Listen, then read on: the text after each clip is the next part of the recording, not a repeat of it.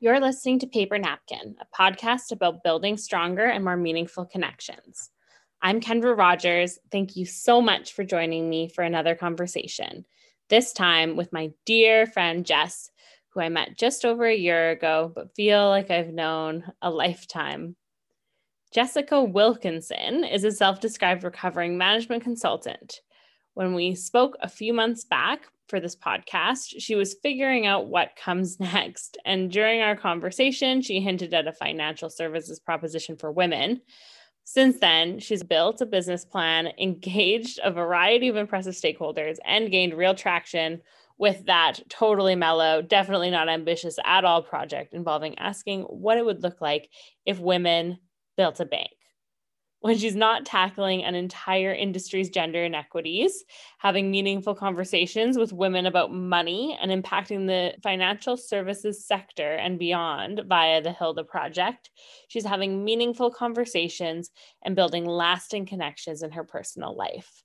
I wanted to include Jess in the podcast because I always learn something from her when it comes to connection, growth, and authenticity. Jess is someone I admire for adding a lot to the lives of the people around her and for her confidence in sharing her thoughts and staying true to her convictions. I think you'll enjoy learning from her too.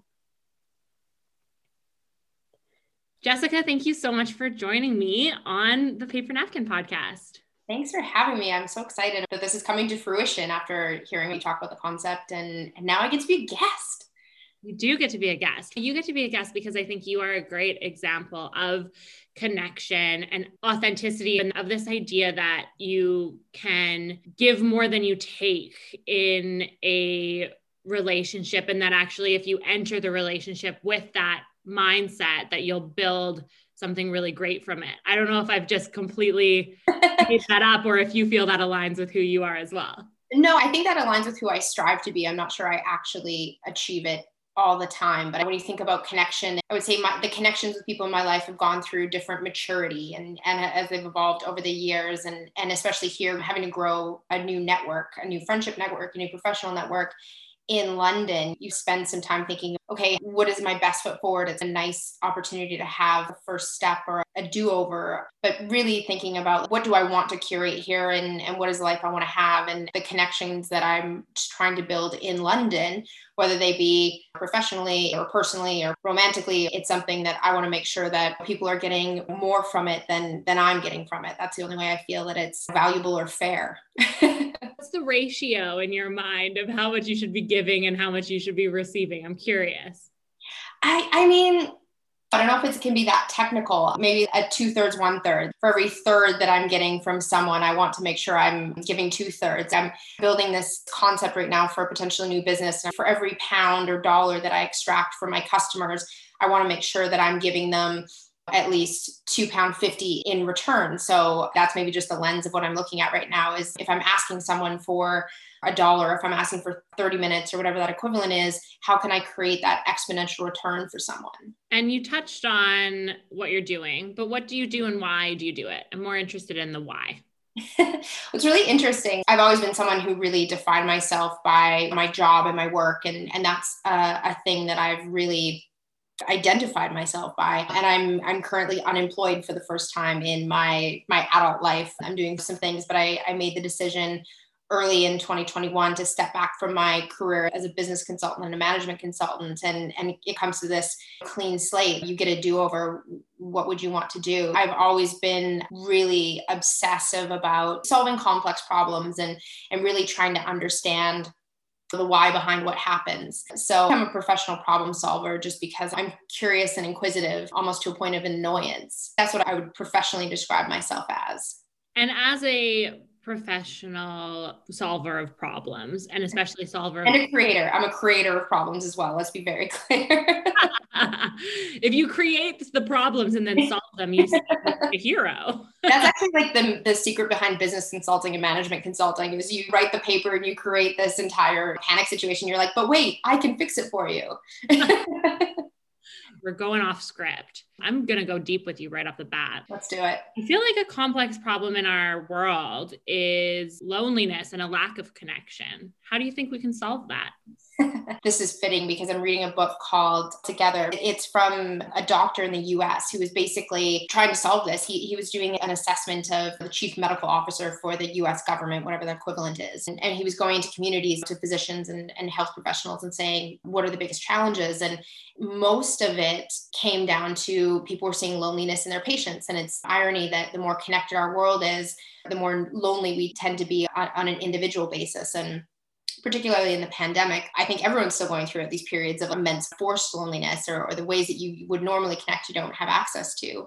For me, in the times when I have been lonely, and I've definitely suffered from sort of the most extreme bouts of loneliness I've ever had in the past 3 years, it's really sitting with the loneliness and saying, okay, well, what are you lonely for? And what types of connections are you really hungry for? And really doing that internal work has shaped how I outreach and how I'm building relationships and focusing on maintaining relationships going forward. It's not just, oh, I want to be around people because I'm lonely. It's what element, what specifically are you lonely for? And what are the drivers behind that? And we have to get really uncomfortable with ourselves. And one, acknowledging that we're lonely, and that's not always a bad thing, but sometimes acknowledging it can be tricky.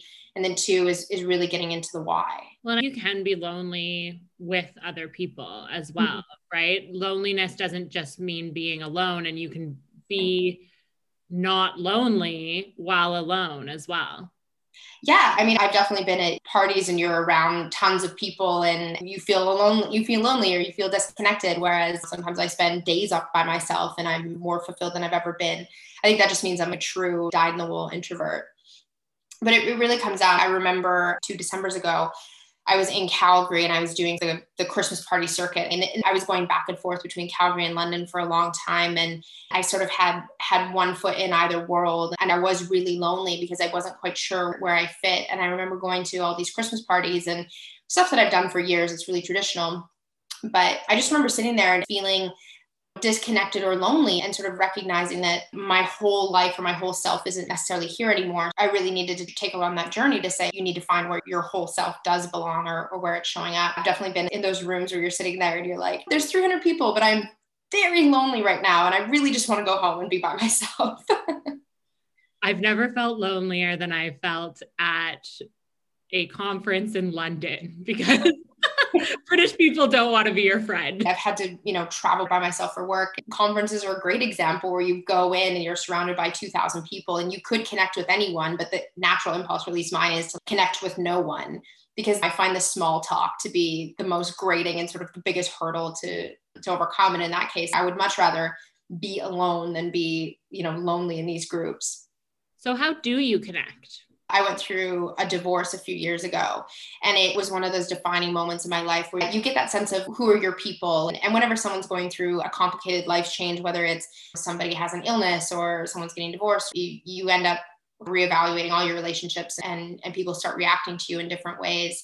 And that was a really important time for me to get very quiet. And I found out who my ride or die friends were. And it would have been easy and was easy in some cases to just distract yourself. And so you're lonely for the first time, you're going through this tumultuous relationship event and so you end up going out, and it's really easy to make superficial bonds just because you're trying to get distracted from your life or remain distracted from your life.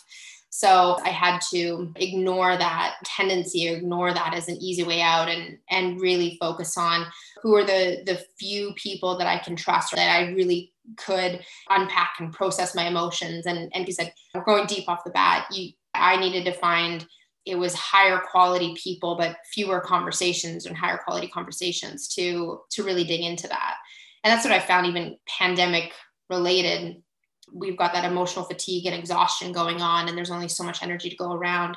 And I find myself sort of even leaning into those tendencies. Is you pick your few people that you can really connect with and invest in those, or maybe overinvest in those, as opposed to spreading yourself out across a lot of interactions. And you mentioned earlier that you think you're an introvert. I'm interested in that because I don't see you as an introvert. So I'm curious what makes you think that you're an introvert. Obviously, you know yourself better than anyone, but I'm also interested in how you think that comes across to other people. Do other people think you're an introvert? No one believes I'm an introvert, which means I think I'm just a con artist as well as an introvert, I guess. I definitely can draw on extroverted elements of my personality. And I've learned over time to do that. And if you go into a conference and you don't know anyone, or you have to public speak, or you need to really to show up at a birthday dinner or a party or something, I can always show up and sort of do the thing that needs to be done. But there's a lot of mental preparation that goes into that, and having to psych myself up. And then lots of times I need a lot of downtime after high periods of socialization. There'll be weekends that people just don't hear from me. And so I guess people don't necessarily see the introversion, because I sort of go into a cocoon and I don't go on social media, or I don't talk to very many people. So if you see me socializing or at a party, and probably it's part of my people pleasing element of my personality, where I'm like, oh, we're out for a party, it has to be fun. I want to make sure the hostess feel comfortable. I want to make sure everyone thinks we're having fun. So I definitely try and show up as for the occasion as my best self. But there's a lot of mental pregame that goes into it, and a lot of just sheer sitting in silence that happens afterward. The staring at the wall is the part that the other people don't see. Yeah, exactly. I'm in the fetal position, just scrolling through the news on my phone and just staying completely silent. You mentioned this idea of quality over quantity, and especially for someone who is introverted and who, as you just explained, feels that there's a hangover that comes with connection. Do you find that the hangover is less so when you are feeling like it's a meaningful connection? Oh, absolutely. And I think one of the things I'm most proud of in my life is I have got a really strong group of people that when I have a conversation with them, I leave more energized than when I get in. And a lot of people call them energy vampires or something. When you speak to someone and you're sort of mentally and physically exhausted after that whole exchange. And it's not to say that those are bad people, you just don't connect with them in the same way. So I do have, and I mean, I count you as one of those people who I leave an interaction and I'm either buzzing with excitement, or I've been inspired, or I have a lot of energy. And I've been trying to be very judicious around really putting energy into those relationships, and really hoping, to the point of at the beginning of the conversation, is making sure that I want them to leave as inspired or as energized as when I leave. So that's something I'm very conscious of, that I get so much from those valuable relationships. I want to make sure I'm holding up my end of the bargain and giving more than I'm taking. Well, I count you as one of those people too, and I certainly find myself inspired and energized after our conversation as well. Oh, thank you. Do you think that there is a secret sauce to that type of connection? Is there a way for you to identify it early on, or is it something that needs to be investigated? I mean, both, I guess. There are some people that you just connect with, that you sort of meet once and you're like, oh, you're one of my people, or you're my person. And I've got a lot of really good friendships where, yeah, we met once and clicked right off the bat. And so there's a little bit of your energy, or who you are as a person, just really connects with those people. On the flip side, there's people who you had that in the past and then you grow apart for whatever reason, whether it's circumstance or whatever. So I don't think there is. You have to be, and it's really hard to plan for too. So I think you have to be very grateful for those connections when they happen, and really take advantage of them while you have them, and try and foster them for as long as you can. But if they do start to slip away, or something changes, just be very grateful and feel blessed that it happened, and then look for it in someone else. I guess it's similar to dating in that respect. Well, it's interesting because with dating, people are very intentional about the people that they date, and very quick to go, not for me, and move on. Or, I mean, maybe not. We've all been there where we haven't done that. But we hope that that's how we act. Right. Yeah. And that's not always the case when it comes to friendship connections. And it's not the case when it comes to even professional connections. Sometimes we keep people around for longer in those instances than we would in a romantic relationship. And I wonder why. Yeah, I mean, that's interesting. I've almost taken the flip side, is that I put so much into my friendships and your chosen family too. A lot of people, if you don't have a really strong connection with family members, you tend to build it elsewhere. And I'm very particular and very choosy about who is in my friend circle. I think all of my friends can agree that I haven't necessarily been as judicious with how I've been dating. I tend to cut loose on the dating a lot sooner than on friendships. How do you keep people? How do you stay connected? that's something I've been struggling with. And I was speaking with one of my best friends from home, Megan, about this the other day, and that for the first time ever, there's an 8-hour time difference, and 8 hours, it's just enough to be annoying. And we have all these tools, and the reality is just the rhythms of our lives is when I'm available to speak, she's either asleep or right in the middle of her work day, and sort of vice versa. And in a lot of cases, and I don't know if you found this moving to London as well, when you remove yourself from sort of the day-to-day connectivity of what's happening in people's lives, it can be really difficult to maintain a connection. So you end up, I've got some really good friends that we really haven't missed a beat, and we get on the phone and it's immediately talking about philosophy or business or art or theater or life, big messy problems of life.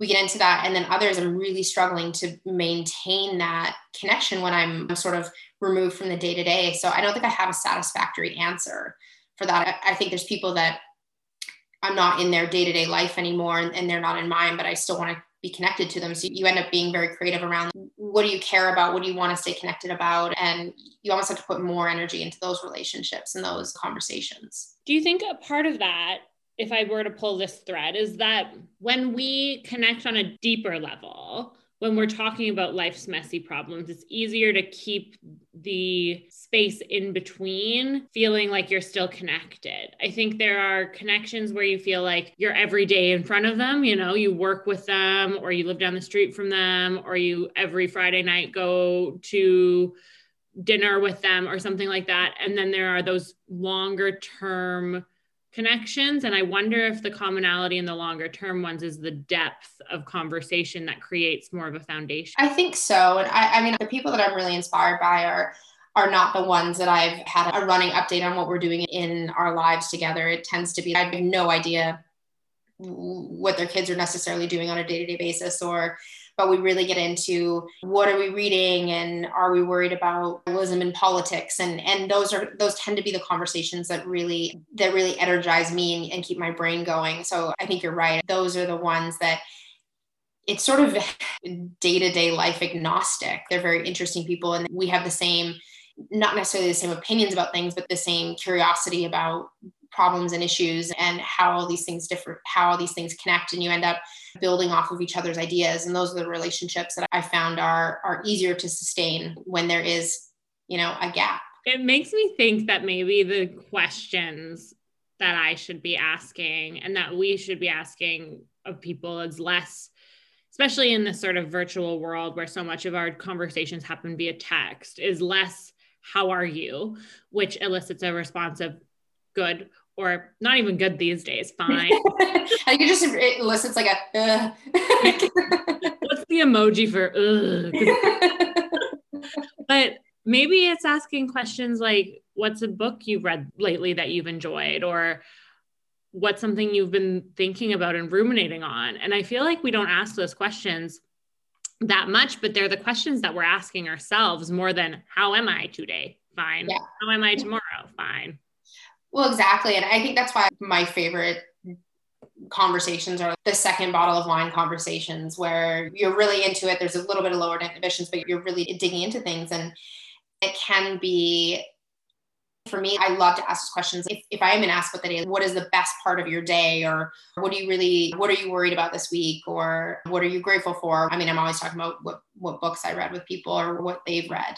But yeah, asking more intentional questions. And part of it is, sometimes you're in conversations and you're like, I'm really not in the mood for it to get into it. And it's because those conversations do take some sort of emotional investment. And sometimes you're like, let's just keep it high level. I just need to do a quick check-in with you and move on. Where I definitely think trying to ask people more intentional questions is something I've been trying to do with mixed success, based more on my part than anything like that. And I guess the other flip side of that is also that when we have these conversations, you can start with, how are you? And you can not respond with fine. You can respond with, well, I'm finding this element of work challenging, or I'm really struggling with this element of whatever. But that comes with a vulnerability in that you're not always sure that the response is going to be positive versus the response is going to be, damn, I was just checking and I didn't really actually want all this, versus maybe if you're in the mood. And perhaps it's a part of normalizing a delay in response as well, because those are conversations that are fun to have if you feel like you want to have them. But there's this immediacy that comes sometimes with the virtual space that makes it challenging because you can't always want to engage. That's not natural. Yeah, I think I'm the worst. If I don't feel like looking at my messages or responding, I just don't, which I think is probably irritating to everyone because there's increasingly more delay in my messages. But we also need to recognize that people shouldn't be on demand. I'm so confused when I email someone and they email me right back. I'm like, were you just sitting there? Don't feel the need to come back at me right away. And there is this thing where, we expect people to be on demand and attention to be on demand. And that's unrealistic for someone to expect and unrealistic for someone to give.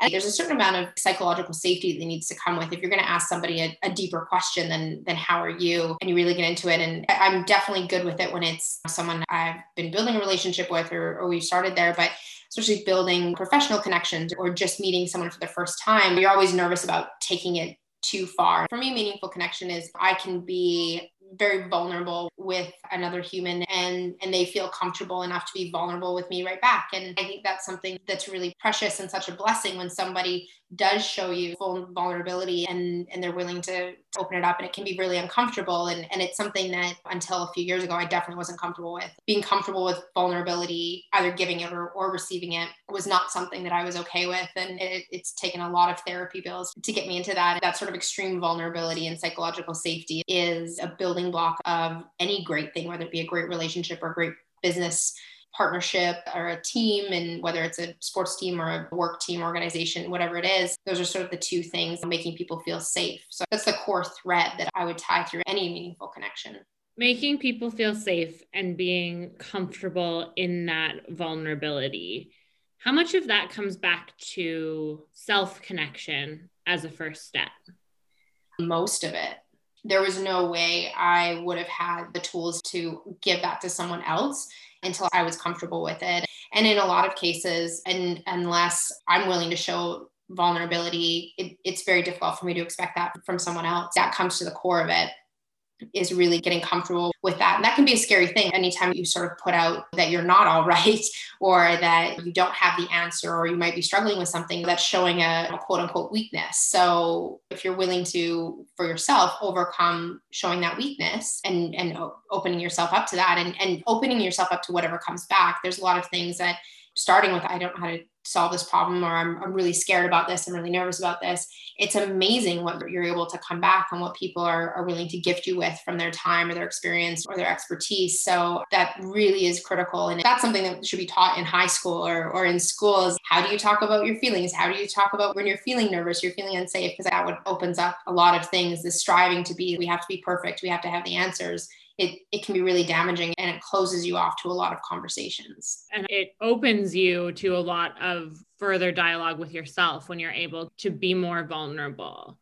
I do wonder, I'm not sure how this question is going to sound because I might just sound like a jerk, but at what line do you cross from vulnerability to Eeyore? And how do people, because there's a fine line in there, and I'm just curious about your thoughts around that line and how to connect and be vulnerable without, and share your weaknesses and share your struggles without womp womp.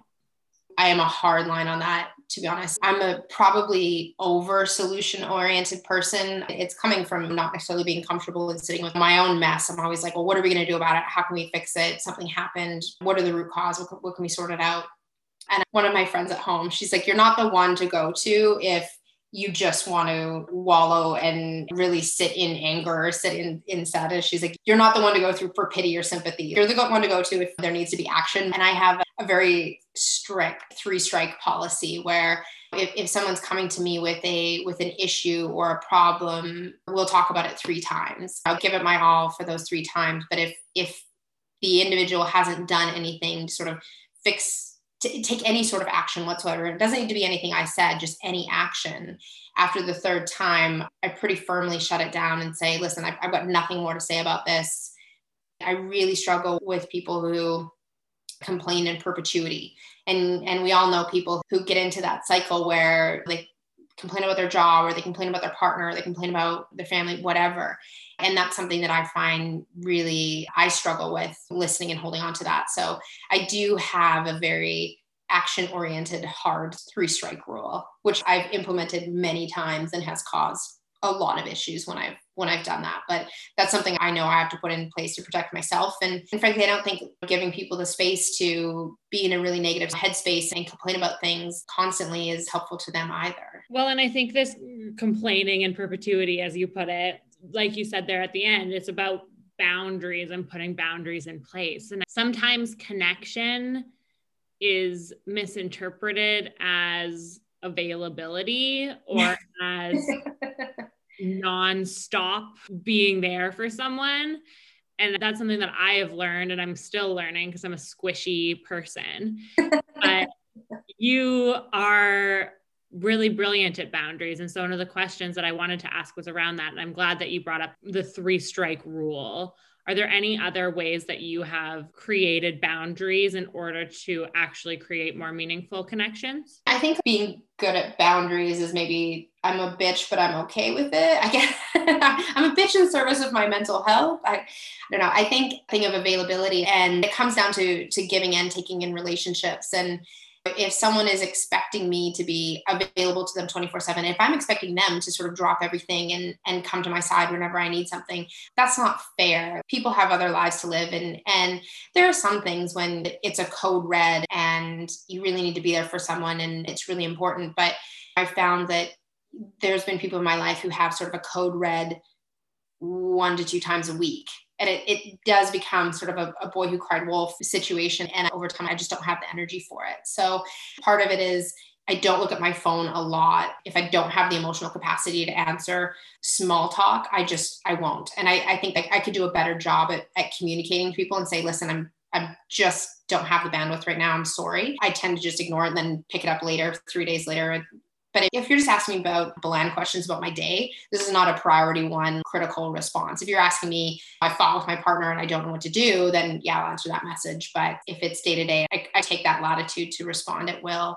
But I feel like you're the queen of being accessible and available and connected with so many people. You're always doing something and giving to other people. And I honestly just sit back in awe at how you do it. I don't know how.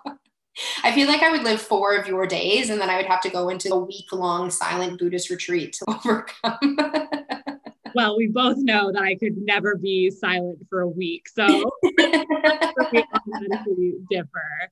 But I would say lots of bubble baths, and also actually a unending sense of guilt that I feel when I am not supporting people. And I think that actually part of this podcast and part of the journey along it is me understanding people and how they connect, and actually how that can help me connect better, because I have been told forever that I'm a good connector. But what I'm learning is that good connectors don't necessarily give absolutely everything of themselves in order to be good connectors. That's not what that means.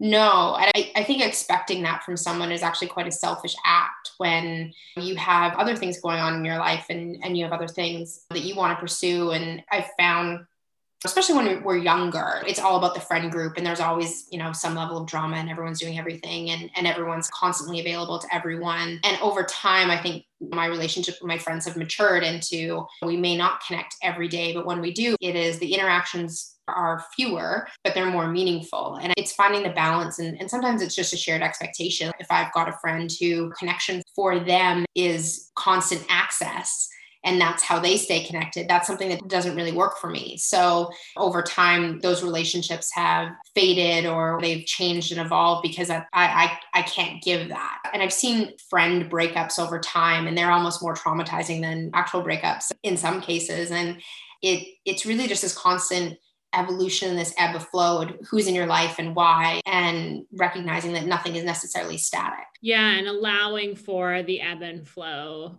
of the relationship as a part of the relationship as well. Friend breakups are one thing and they're sad, but friend fizzles are okay. We get this coming back to the conversation that we had earlier around dating versus friendships and the difference in the way that we approach them.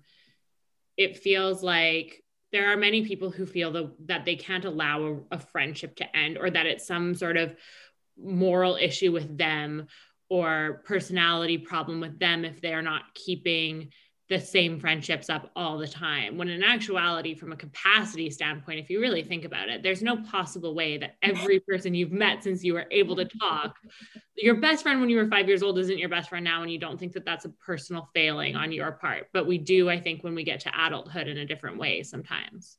Yeah, 100%. And it comes to who's in your life, and it's more pronounced when your friends have kids and all of a sudden their life is very different and their priorities are very different. And a lot of them are just in pure survival mode, let's be honest, especially when they're younger. And I've seen sort of friends, they're off the radar for a bit because they're working on other things, and it's not a personal feeling on me, not a personal feeling on them. And I'm not a great friend to them in that, because sometimes I can't connect to what they're dealing with in the same way, or we haven't been able to maintain that.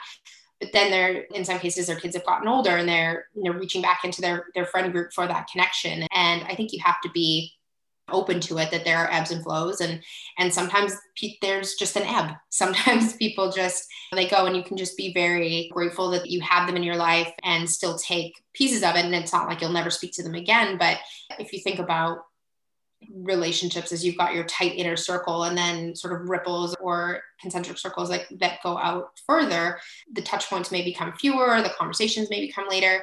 There's lots of times I'll go to my hometown and you speak to people that you grew up with, and you can have a really good time sharing memories and talking about the life that you had together before. But in reality, it can be very hard to maintain those connections because your lives look so much different. And so I think it's not like you said, it's not a personal failing of anyone. We just need to be kind to ourselves and be kind to the people who are in our lives, that it's okay that there are different seasons, there are different cycles, things flow, it's allowed. And part of that also is expectation, and the fact that you have higher expectations for yourself than other people often do of you. So while you may think that you're not a good communicator or you're not always there, as you said earlier, I think that you are. It's like seeing people from the outside, and you say that I'm really great at being connected and accessible, but I feel that I'm not necessarily all the time, or that I can think of someone who's better. You can always think of someone who's better, and you can always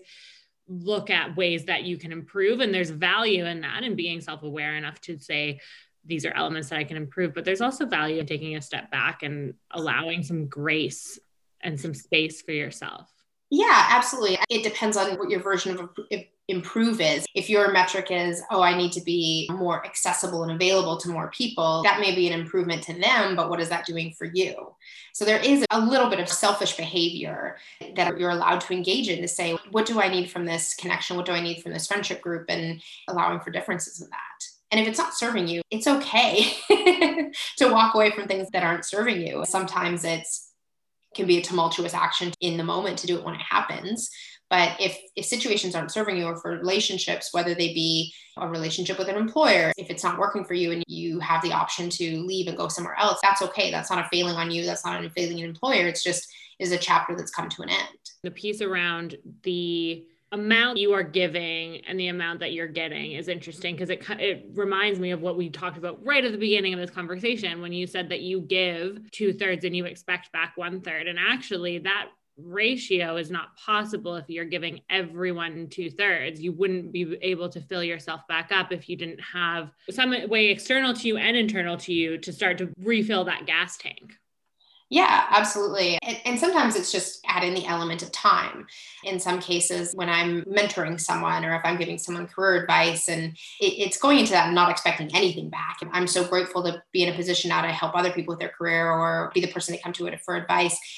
What I get out of that, I get a lot of personal satisfaction, and it allows me to think about my career, my experiences in a different light. So I'm grateful for that. And in a lot of cases, I've found more recently, things that I've given out to and put out to the universe have a weird way of coming back in odd ways that you didn't expect, or it's coming out of left field. And connections that I made when I was working as a public relations intern when I was 19 have all of a sudden popped up in my life in a really meaningful way, which I would not have expected. So I think it's less transactional than I give you this and I get this back. Sometimes we had this great connection, and I guess 15 years later, something's coming up out of it. That's a really interesting thread that I just want to pull quickly, is this idea of connection being transactional, because this is intentionally not a networking podcast. This is a podcast about connection. Yeah.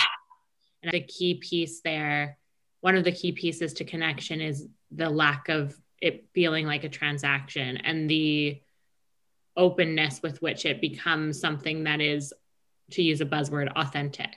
Well, yeah, networking is something that strikes me with fear because it generally means a lot of small talk, which is something that I absolutely dread. And it can be whether you're at a wedding or whether you're at a conference and you're speaking with someone and they're looking over your shoulder to see if there's someone more important to speak with, or they're sort of tolerating a conversation with you, but looking for someone more important. And it feels like shit. No one ever feels good about that. And I always hate that. And that's the feeling that comes to mind when I hear about networking and growing your network. And there's these artificial situations where we get together and talk, and it all feels very transactional. And working in a few industries that I've worked in, the relationships always felt transactional. You had friendships. It was based on, well, is your company going to buy from my company? Or are you able to introduce me to someone else? And it never really sat right with me, and never something that I could really fully participate in because I just didn't like how it made me feel.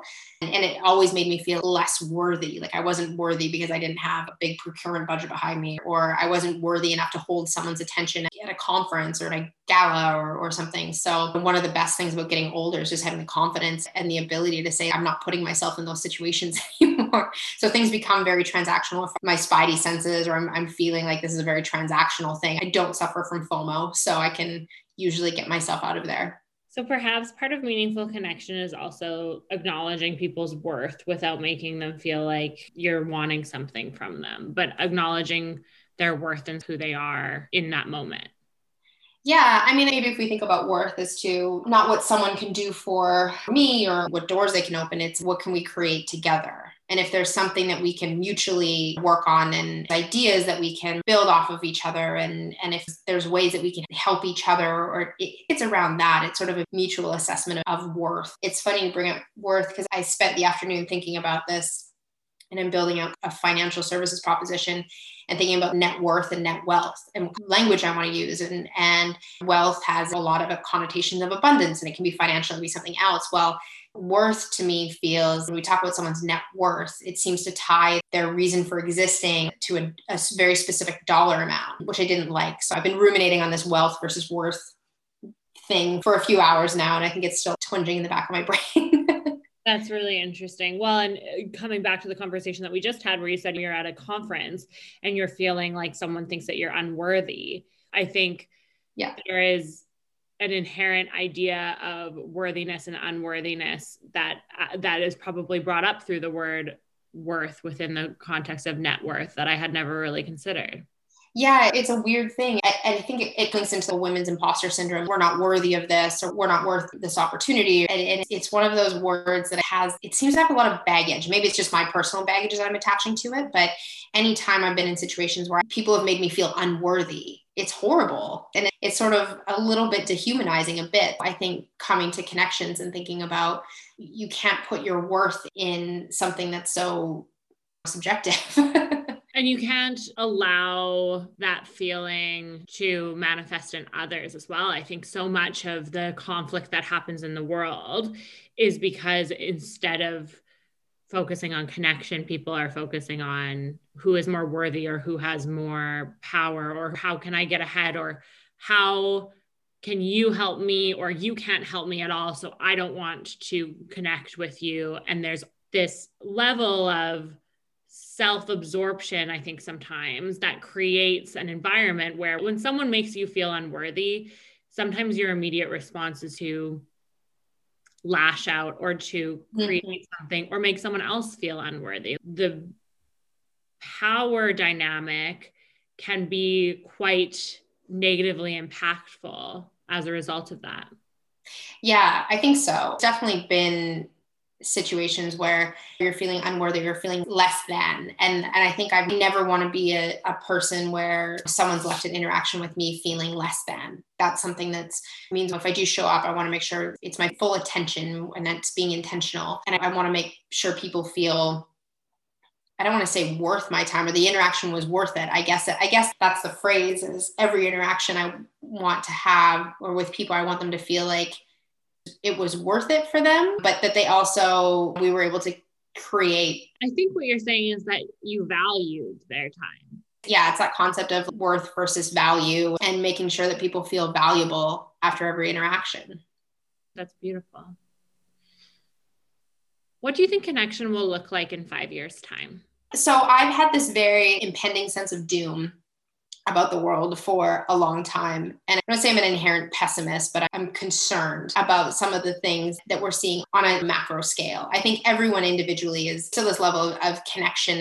And we've proven through coronavirus that when the stakes are high, people can come together and help each other and build that. But I'm increasingly concerned about this concept of tribalism in some of these factions, and connection, particularly online, is starting to look more and more existing in your echo chamber. So you can only connect with people who believe the same things that you do or validate your own opinions, your own perspectives. So that's something that I'm really concerned about, that trend. If you extrapolate it out 5 years, the damage that can do. I'm hoping that the humanism will prevail and that we'll see connection as an exchange of differing ideas and reintroducing the concept of healthy, respectful debate for the purpose of reaching a better conclusion.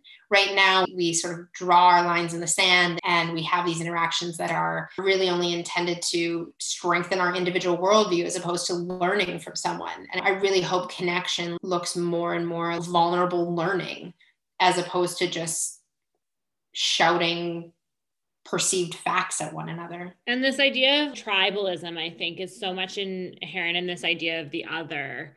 And it comes back to the conflict and power conversations that we were having. People are so focused on the differences, they're not focused on the commonalities. And obviously, if the difference is that you hate me and you don't think I deserve to live, certainly that is not a difference that can be fixed. But if the difference is that we are looking at an issue from different perspectives, I worry that the virtual space creates a world in which it is hard to come at differing ideas without making it combative, in a way that if you are face to face with someone, having these conversations, not even face to face, honestly, even if you're on a phone call with someone, having these conversations, it's much harder to be cruel, and it's much easier to understand another point of view and communicate yours and find common ground than it might be in the comment section of Reddit.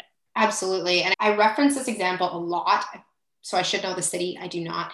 But there was an example. I was reading our case study of a major US city, and there was a lot of tension and conflict between different factions of people over abortion and women's rights in it. And obviously that's a really hot flashpoint for conflict in the US. And it was escalating, in which there was actually violence against women's clinics and all of these things. And there was a few people that brought representatives from the entire side of the spectrum into a room. And over the course of, I think it was over a year, they had monthly discussions about this. And they said it was obviously very, very tense at the beginning, but as the conversations, and I have so much admiration for the facilitators who can do this, is over months of conversation, they started to find areas of common ground and saying, okay, well, they actually agreed on these issues. Even they fundamentally disagreed about the concept of a whole. There's a lot of common ground. The problem is that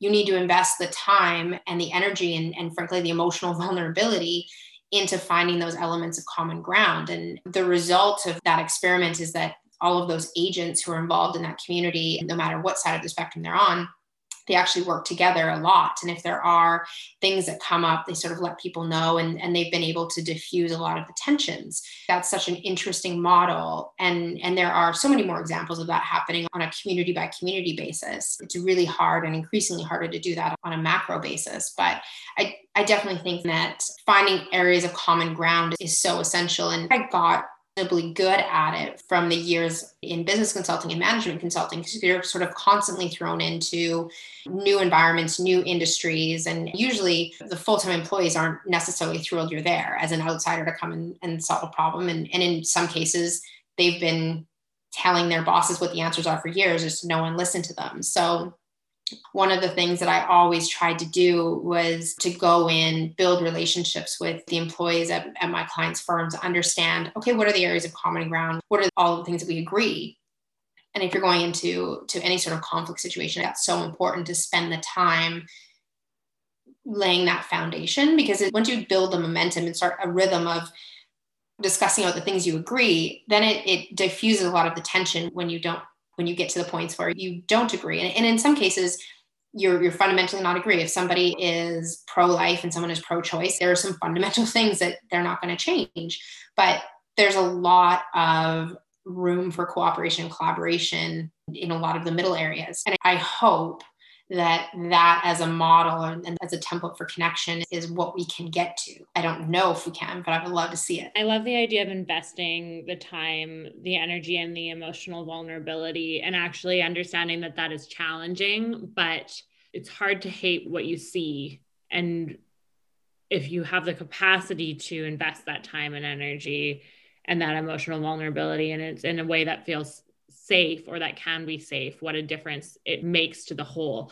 And I think there's a necessary need to, where possible, the discomfort that one may feel in the process of making change is important, because it means taking down that barrier and building something that's a little bit better, where those feelings won't take place later on in their lives or in the lives of others. It comes down to that systems approach and that systems thinking. And I'm reading a book called Upstream right now. And it's basically, how do you solve problems before they happen? And it's sort of the danger of when you see a problem and there's a knee-jerk reaction to it, when really continuing to look upstream to say, okay, well, why is this problem occurring? Well, we needed to intervene at a different level. Why do all these conflict points keep going? And the further you go up the chain and the further you go upstream, the more nebulous and sort of potentially less quantifiable, because now you're into the, how are you preventing? How do you measure prevention? What is the cost of preventing something? Or what is the value of preventing something? And that's where it gets messy. But on the flip side of that, I see so many relationships erode and degrade over politics and over tribalism and over these different things. And I think it takes a combination of, what do we agree with? How do we build that foundation of what we agree with? And then thinking through on a more holistic level around, okay, what do we need to prevent that? And even it breaks my heart to hear people who are going to family gatherings and dreading it because you have a more conservative member of the family and a more liberal member of the family, and they're at war. And it really makes, it uncomfortable for everyone. And if you don't want to be in that tension, it's like, okay, what are the different flashpoints? How can we avoid this? How can we focus on what connects us as people, what connects us as a family, rather than get down into the trenches? Can we have activities that give everyone a distraction, that we don't end up going down to this lowest common denominator and fighting over what we agree or disagree with? What I've always found, I think there's a difference between productive debates that are happening from a learning orientation or from a how do we get to a better solution, to unproductive debates where people are just shouting their worldview and everyone leaves more entrenched in their position than they were before. It's going to take a lot of tools and very deliberate thinking to cut through all of that so we can have meaningful connection. A conversation where someone digs in their heels is not the same thing as a connection. No, absolutely not. The vulnerability and the energy investment is very different in that situation. I guess the flip side of that too is if you're in a situation where someone is digging their heels over one specific point, that's not a connect. You could be losing out on a really important connection because you're just focusing on what you disagree with, as opposed to, oh, you have a really strong shared experience with, you both had parents with health problems, or your kids are going through the same thing, or we sort of forget all of the things that we have in common and all of the elements that we could connect on. And we tend to focus on these very specific things that really don't color a lot of what our experience is as people. Focusing on the commonalities and creating conversations around them is a key message from this conversation that I would take away. But with the thought as well that because you're able to focus on those commonalities, you open the door for further conversation in such a way that means that both of you could learn and grow, even if you don't necessarily agree with everything that they are saying. You're not going into the conversation with the intention to change their mind, but you're going with the intention to be a visible element in their life that feels differently to the way that they do, and that opens up that opportunity for healthy debate. Yeah. And going into the conversation to learn as opposed to convince, I think is really important. You and I have so many great conversations all the time, and I do always learn from them. And this one could probably go on for hours. Last question. In true paper napkin fashion, who should we connect with next, and what makes them great? I'm going to connect you with my friend Upi, who I met here. I actually met her through the Elevate Network, which is really a network around creating professional opportunities and wealth for women. She's really interesting, and she's one of the first people I met coming to London. And she works as a recruiter, but really does a lot of work in the diversity and inclusion space. So her entire worldview is shaped on connecting and belonging, most importantly. And she's a firecracker of a human being. So that's who I'm going to connect you to. I can't wait to connect with Upi. Thank you, Jess. And thank you so much for this conversation. It has been such a delight as always. And I'm so excited to see what you do next, because I know it's going to be brilliant. Well, thank you. And I'm so proud of you for the paper napkin vision and being able to witness this come from the original vision you have for paper napkin and then walking through this evolution. And I'm so excited for all the connections that you're going to facilitate, because I mean, you're pretty much solely responsible for building my friend group in London. So for that, I appreciate it. And whenever you make a recommendation that I need to connect with someone, I know that they're going to be top-notch individuals that are going to inspire me, and that I hope I can bring some inspiration to them too. So this is your wheelhouse, and I'm so proud that you're doing it.